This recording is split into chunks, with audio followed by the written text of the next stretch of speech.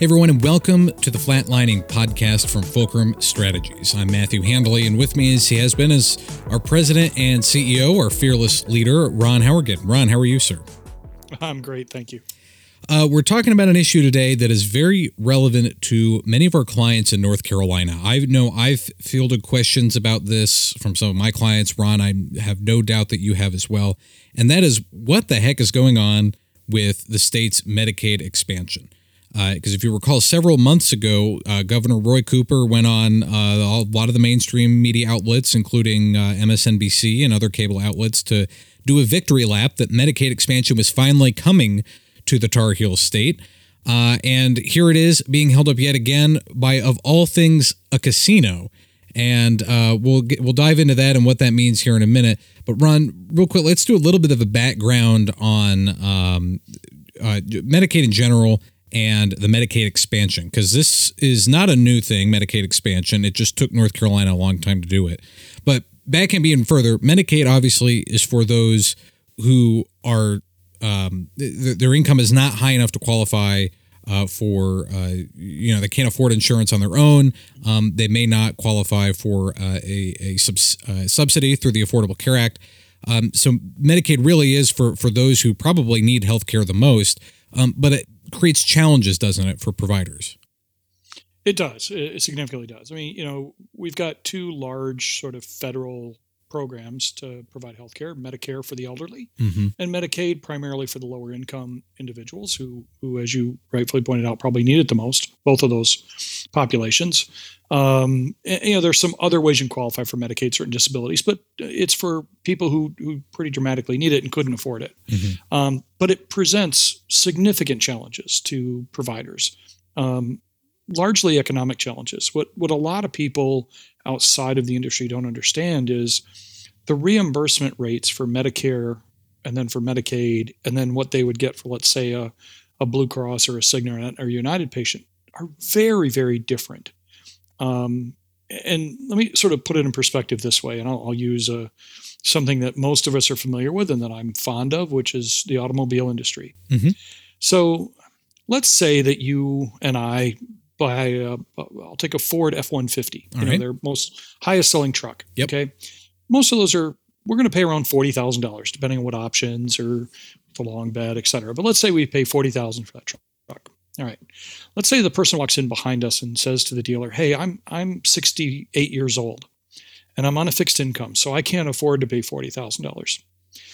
I want to pay $28,000 for that truck."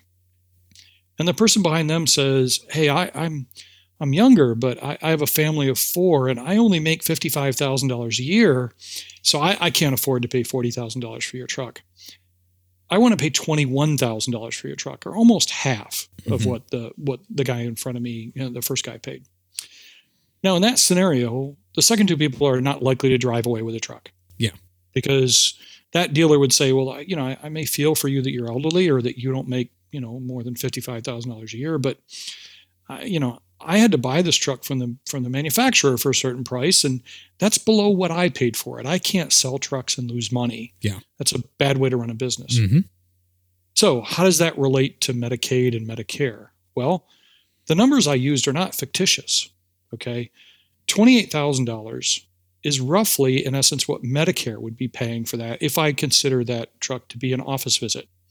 The average office visit or the average physician service in this country, the commercial PPO, the Blue at Cigna United, pays about 43% more than what Medicare pays. So in other words, they pay $28,000 for a $40,000 truck. Medicaid pays even less than that in this state. That's where I come up with the $21,000. So Medicaid pays about half of what a commercial payer would pay for that office visit or that surgery or that physician service. And that $55,000, that's going to be the new limit for a family of four to qualify for Medicaid. So that's where that income number came from. So think about physician offices as a business, and they are a business. Right now, they're selling their product for 43% less to the elderly and almost half of what they would collect for that product from the poor. That creates a pretty significant economic burden. And with the expansion of Medicaid in North Carolina, it will cover more Medicaid individuals, but some of those individuals are going to go from maybe having a Blue Cross plan or a Cigna plan to having Medicaid, which means they're going to start buying their truck for half the price of what they would otherwise pay for it, right, or their insurance company would otherwise pay for it. So it is a significant challenge. I think we're very lucky in this country that physicians a lot of times act with their hearts rather than their wallets, because from a purely economic perspective, they shouldn't be selling trucks for that price. And if they weren't doctors, they wouldn't. Right. I don't know of any other business that would do that like physicians do it. So that's the challenge of Medicaid. And as a quick aside, and we've talked about this before on the program, and I'm sure every physician listening is familiar with this, this is one of the reasons why commercial contracts have to be higher than Medicare rates, in part because you have to be able to subsidize your business. You have to subsidize all those that you're losing money on to be able to actually pay your nurses, pay your administration staff, pay your billing people. It's not just we always joke about the greedy doctor. It's not the greedy doctor. It's all the people that the greedy doctor is hiring and supporting the local economy that way. So going back to that, you talked about that some people are going to come from a commercial plan or possibly an exchange plan onto Medicaid. Just as someone who may not be quite as familiar with it, why would someone who is offered, say they're offered insurance to their employer, why would they be eligible to switch to Medicaid, or would they be eligible to switch to Medicaid? They would be if their income is below the income level. Medicaid doesn't have a check like the subsidies for the Affordable Care Plan to say, do you have coverage offered to you? The Affordable Care plans, the Affordable Care Act plans, the exchange plans, in order for you to get the subsidy, you have to say, well, no, I don't have coverage offered to me. My employer doesn't offer it, or I don't have a job or whatever. Medicaid doesn't have that. It's purely an income level. And so let's say you're working, a job at Walmart, and, you're working 40 hours a week, but you're only making $50,000 a year. You got a family of 4, and you can buy insurance through Walmart, but they pay, and I'm just picking on Walmart, I don't know what their benefits are, but let's say they pay 80% of what it costs for the single subscriber, and you have to pay the other 20% plus covering your family. That's what a lot of employers do. So it costs you a pretty significant chunk out of your paycheck if you want to buy that insurance. And lo and behold, Medicaid expansion happens, and you can get Medicaid for free because of your income level. Well, why would you buy something through your employer when you can get it for free? And that's where some of these people may flip out from being covered by a Blue Cross or a Cigna or United over to Medicaid because suddenly it becomes free. And I don't blame them for doing that. They absolutely should do it. But their doctor will go from seeing you on one day for a price of, let's take a regular office visit. They might be going to seeing you one day and getting $150 for that office visit. And then the next day when you're Medicaid, they get significantly less, half of that, $70, $80. So, that's why people will switch from being covered by like a PPO insurance to Medicaid. Then that leads to this next question is obviously you have people that need the help. You need Medicaid. Otherwise it wouldn't exist. Oh, sure. So what's the argument then for expanding it to more individuals, to raising the income limit to what you could qualify for Medicaid?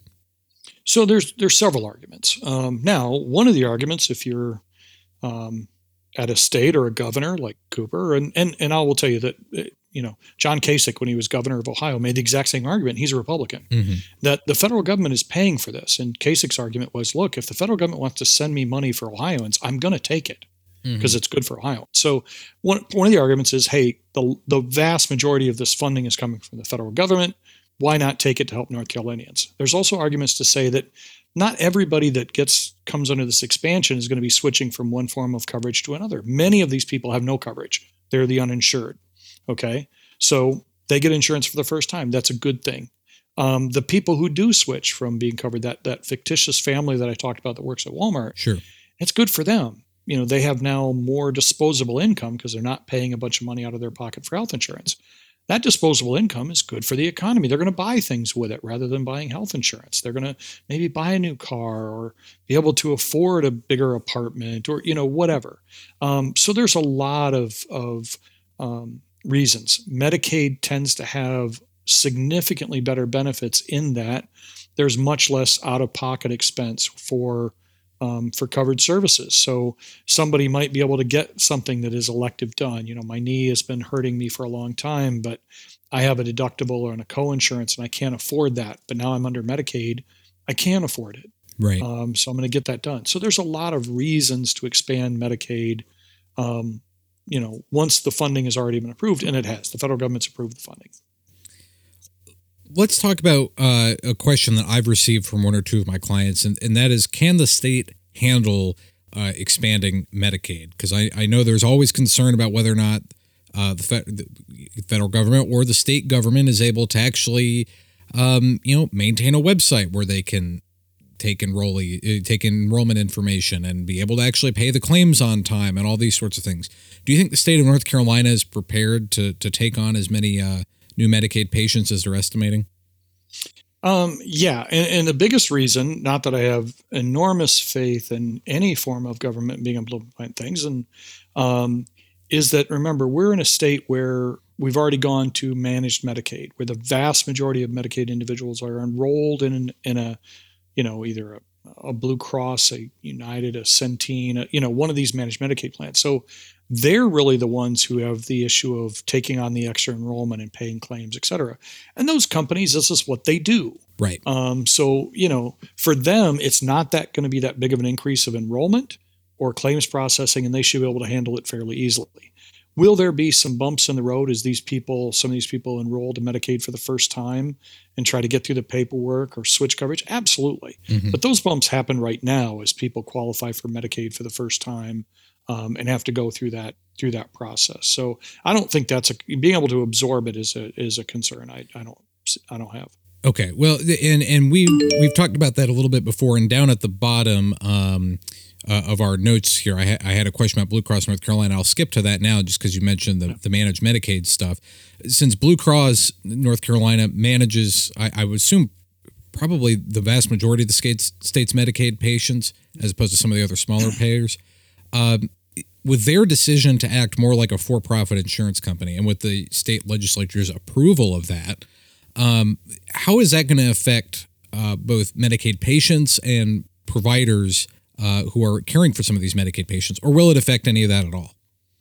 It probably shouldn't. I mean, many of the other participants in the managed Medicaid program are for-profit companies. Mm-hmm. Medicaid is a profitable line of business for most of the entities that work in it.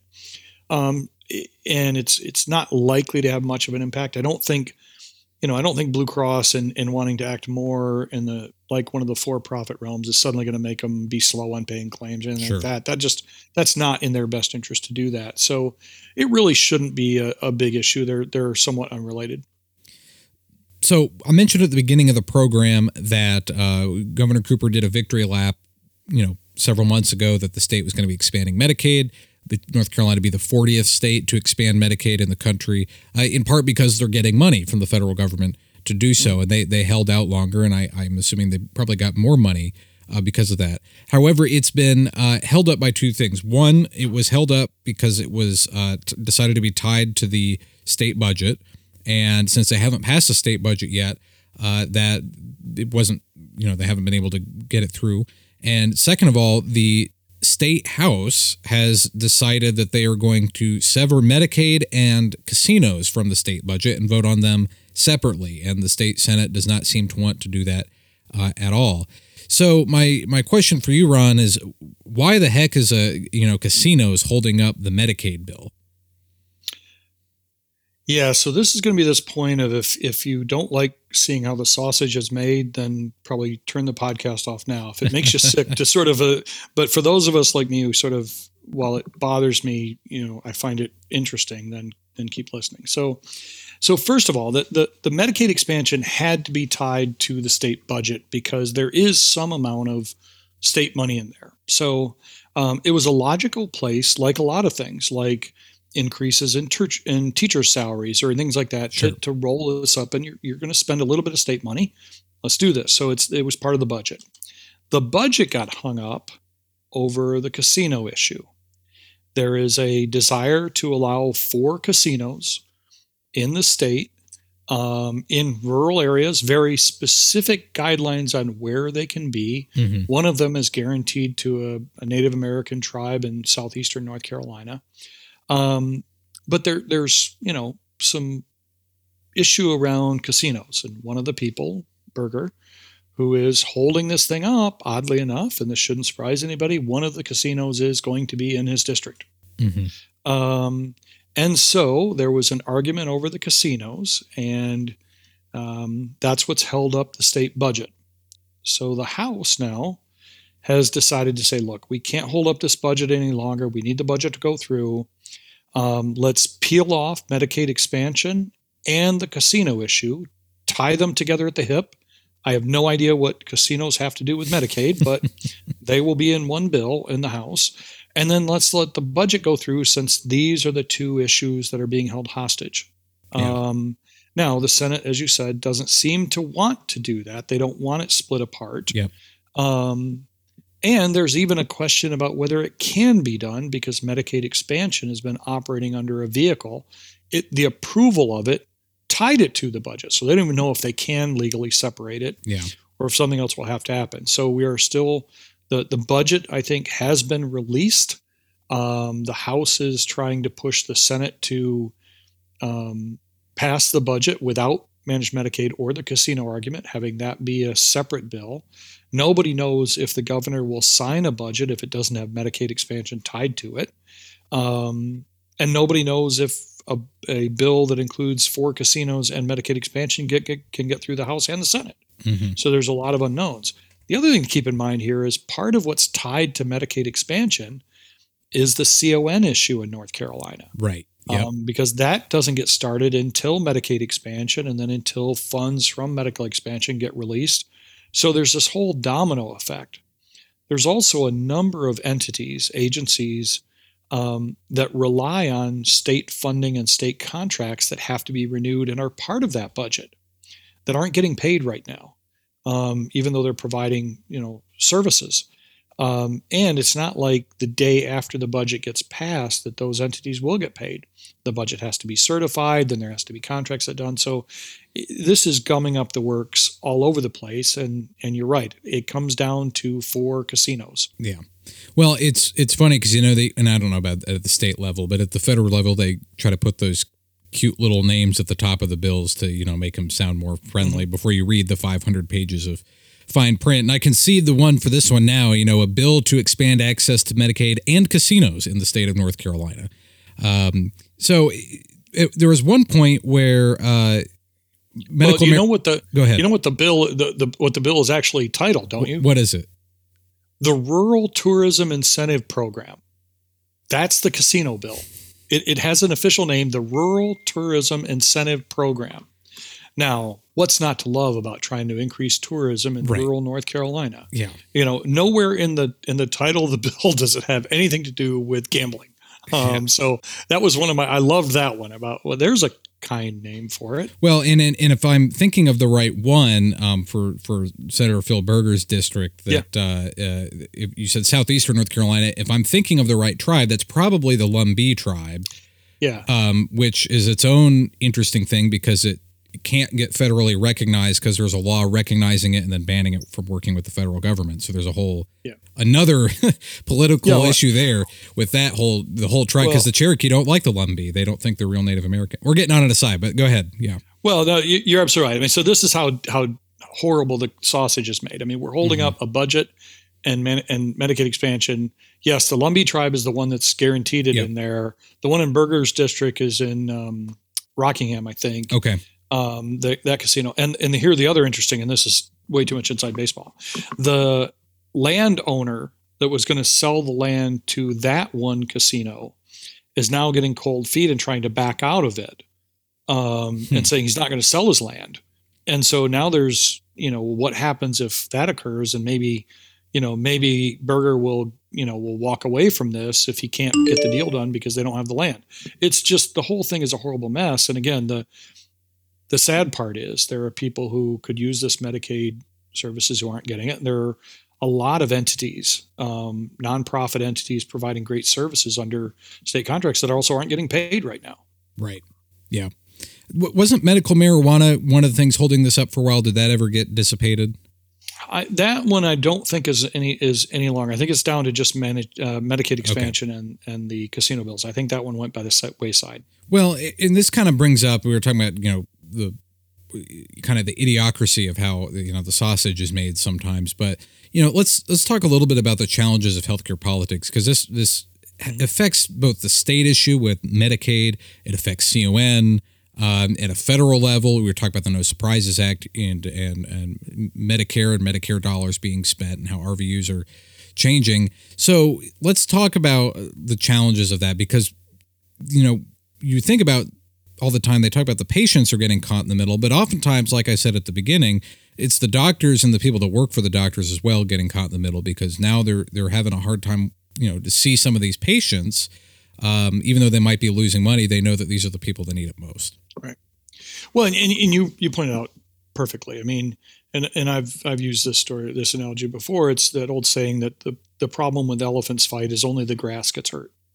And you take some of these public policy things around healthcare and how they get handled politically. Right now, we're facing the potential of a federal shutdown at a federal level over nobody wanting to do a continuing resolution. Now, we're lucky in this country, I think, that to a large degree, our healthcare delivery system has not put the patient in the middle. They've taken the brunt of things. But let's play a scenario where the federal government shuts down and they're not able to process Medicare claims for a while. You'll get paid eventually. We're just not floating the cash flow. What would happen to all of these seniors if large number of doctors said, look, if I don't get paid, I don't see. Right. I'm sorry, but, I'm not going to provide care if I'm not getting paid for it. When you start paying me, I'll start seeing these patients again. Now, we're lucky that doctors don't do that. Yeah. But in some ways, could you really blame them? I can't get other services by saying, hey, I'm kind of in a budget freeze right now. So, I still need you to come fix my pipes at my house, but I'm not going to pay you for a while. I'll pay you at some point eventually. Right. The plumber's going to say, no dice, man. When you get the money to pay me, then I'll fix your leak. Yep. So, that's one of the things that I find really difficult in all of this is, they don't put the patient in the middle only because the doctors keep the patient from being in the middle. But that means that these doctors aren't getting paid. And in the case of Medicaid expansion, there are people right now who, if this budget had passed when it was supposed to back in the early summer, they'd already have that Medicaid card. Mm-hmm. But right now they don't. And, and I don't want to be too melodramatic, but what about that family that wakes up and the kid has an ear infection and they think, I don't know if I can take him to the ER. Right. We don't have insurance.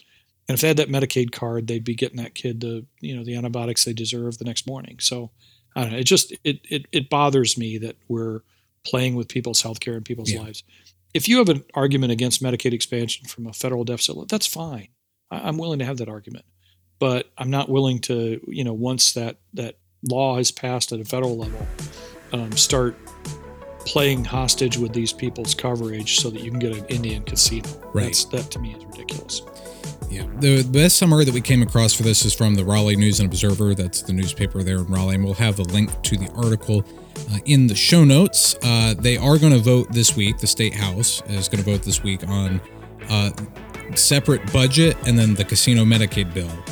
Whether or not the State Senate likes that is to be seen, but we will keep you updated here on the Flatlining Podcast and on our weekly e-newsletter, Friday Pulse Check. You can subscribe for that right wherever you're listening to podcasts or at flatlining.net. Ron, we're just about out of time, so I'm going to thank you very much for coming on the program again and talking about the state that we can both call home, I think. Sounds good. Thank you. Miss an episode of the Flatlining Podcast? Well, now you can read a recap. Just go to flatlining.net and look right there on the homepage every Monday for a written recap on last week's episode.